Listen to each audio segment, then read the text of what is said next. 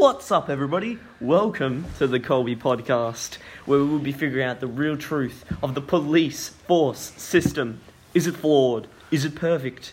Well, that's what we'll be discussing in this controversial episode of the Colby Podcast. So, why did the outrage about the police system start? Because of the untimely death of George Floyd, who was killed on the 25th of May 2020 by Derek Chauvin. For a forged $20 bill. Yes, and the only reason this outrage started was because the police officer, Derek Chauvin, would not get off George Floyd's neck, which choked him to death. Yeah. But he also cut off the blood supply to George Floyd's brain too. Even though Derek Chauvin was warned by bystanders, including an EMT, to get off of George Floyd's neck. Yes. Yeah. And out of this outrage also sparked the phrase of the riot, as you call it, "I can't breathe," which is plastered pretty much everywhere in memoriam of George Floyd. It has also began the Black Lives Matter protest, the entire idea, as people realised, or they actually had a scapegoat to, I guess, express finally their opinions on racism and how they wanted to stop. Which is a huge problem nowadays. The fact that people used the George Floyd incident as a scapegoat to start rioting and looting and burning and hurting people was, Appalling. yes. But it didn't make the police look any better because they were tear gassing and Yeah, arresting all the protesters. While most people don't have a strong opinion on this subject because they want to be politically correct, it is our opinion that the way the rioters are acting, even some of the protesters, is very wrong. It shouldn't be how it is. Racism is going to be there forever. It's a part of our society to have racism. We need it to function, sadly. Why's that? Because we need a way to take blame off of ourselves when we mess up. Quite a lot of people use racism as a way to make themselves Make seem better. themselves feel better, yeah. Yeah, people believe what they want to believe.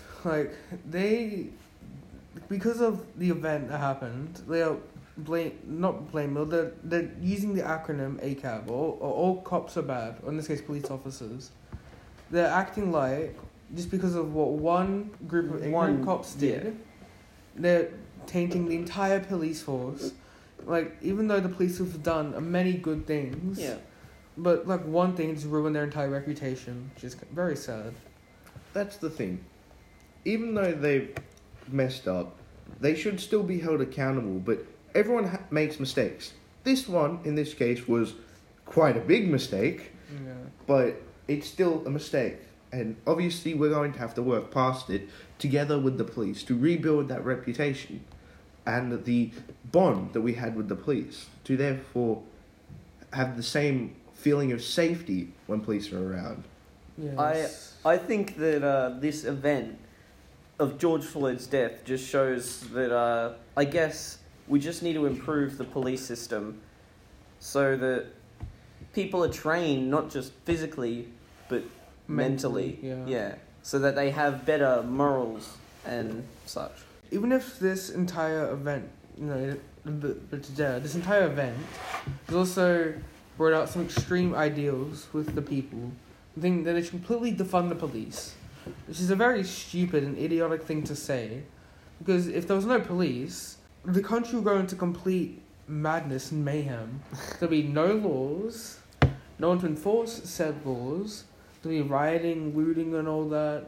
Like, people just won't know how to act, and it could just go really badly really fast. Like, a good example of that was, I forgot what the town was called in America, and the communities actually took all authorities out of this city. Oh, yeah. And it was just them, and it turned into complete chaos. No ambulances, no cops or police officers, just no emergency services whatsoever, no firefighters, all of that gone, and it was just people. And they thought they could run the country, but How well did that go? no. There's stealing And yeah, it just didn't go very well. That could be what Minneapolis could be, or just America in general, if they really do defund the police.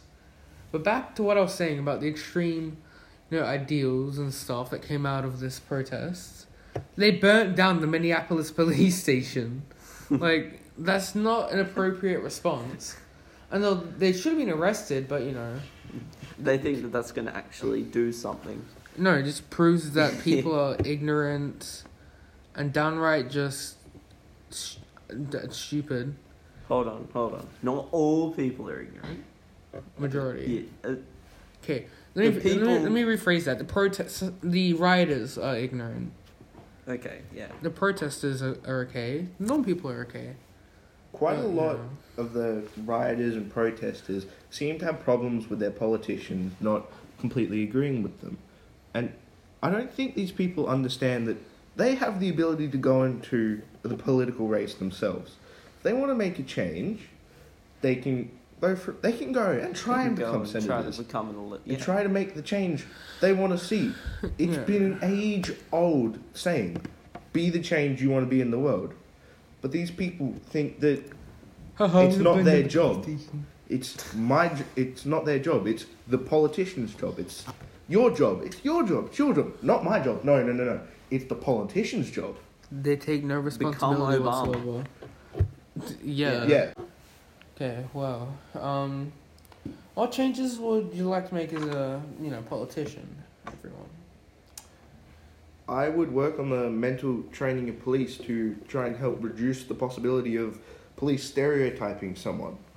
I also reckon that they should, I don't know, so there was a picture floating on Instagram, right, of George Floyd on the ground, the police officer's knee in his neck, and then a white man in the same position getting given water, talking with the police officers. So that's just complete inequality. So they should treat them all equally, not, stereotype black people because of the vigilante case happened a little bit ago where they killed the jogger who jogged through the neighborhood. It was the fitted description of a person, in the area. It's just... Yeah, fitted the description of a thief. Another option that police can use is non-lethal weaponry. Now, if you don't know what non-lethal weaponry is, it's weapons that don't kill you. Yeah.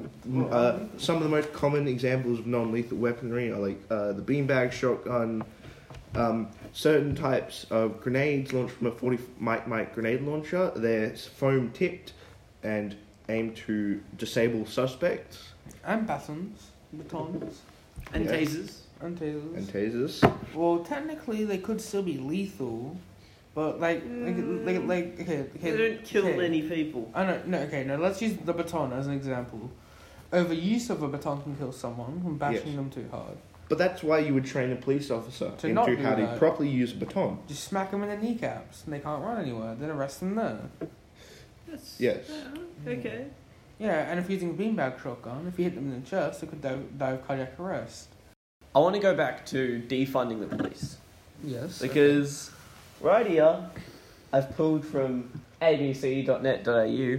Probably not the best source, but it's still a relevant source. And Google Trends shows that defunding the police, the phrase, has had a huge spike. Worldwide has had a huge spike since May 28th. Yes, it had a large spike. Large spike. Okay. Yeah. Alright, so that idea of the defunding of the police force, never, ever, ever considered, because people know over time that more police equals less crime and less police equals more crime. Yes. Thank you for listening to the podcast. Have a great day. This is us signing off. Goodbye.